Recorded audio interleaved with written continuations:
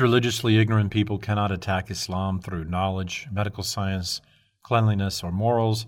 They assault by means of base and cowardly lies and slanders. How could Islam ever be defied through knowledge?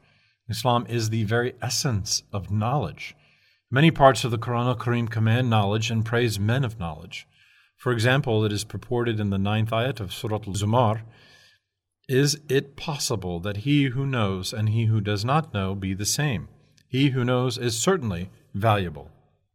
Rasulullah's sallallahu alaihi wasallam statements praising and recommending knowledge are so numerous and so famous that even our enemies know about them.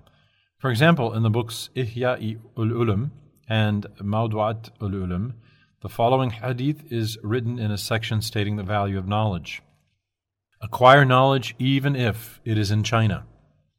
That is, go and learn knowledge even if it is at the farthest place in the world and in the possession of disbelievers. Do not say, "I don't want it, it's invented by disbelievers." And it's stated in another hadith sharif, "Study and learn knowledge from cradle to grave." That is, an old man of 80, one of whose feet is already in the grave, should study. It is an act of worship for him to learn. And once he stated, "Work for the next world as if you were to die tomorrow, and work for the world as if you were to never die." He stated in the hadith sharif, "A little worship done with knowledge is better than much worship done without understanding." Once he stated, "The devil is more afraid of a savant than of thousands of ignorant worshippers." A Muslim woman cannot go on supererogatory Hajj without taking her husband's leave. She cannot set out on a journey or pay a visit either. However, she can go out for the purpose of learning without his permission, if he does not teach her or allow her to learn.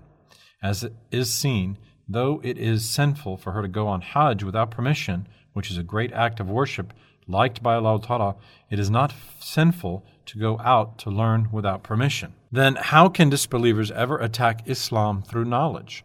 Will knowledge blame knowledge? Of course not. It will praise it. He who attacks Islam on the knowledge front will suffer a defeat. They cannot attack through science either.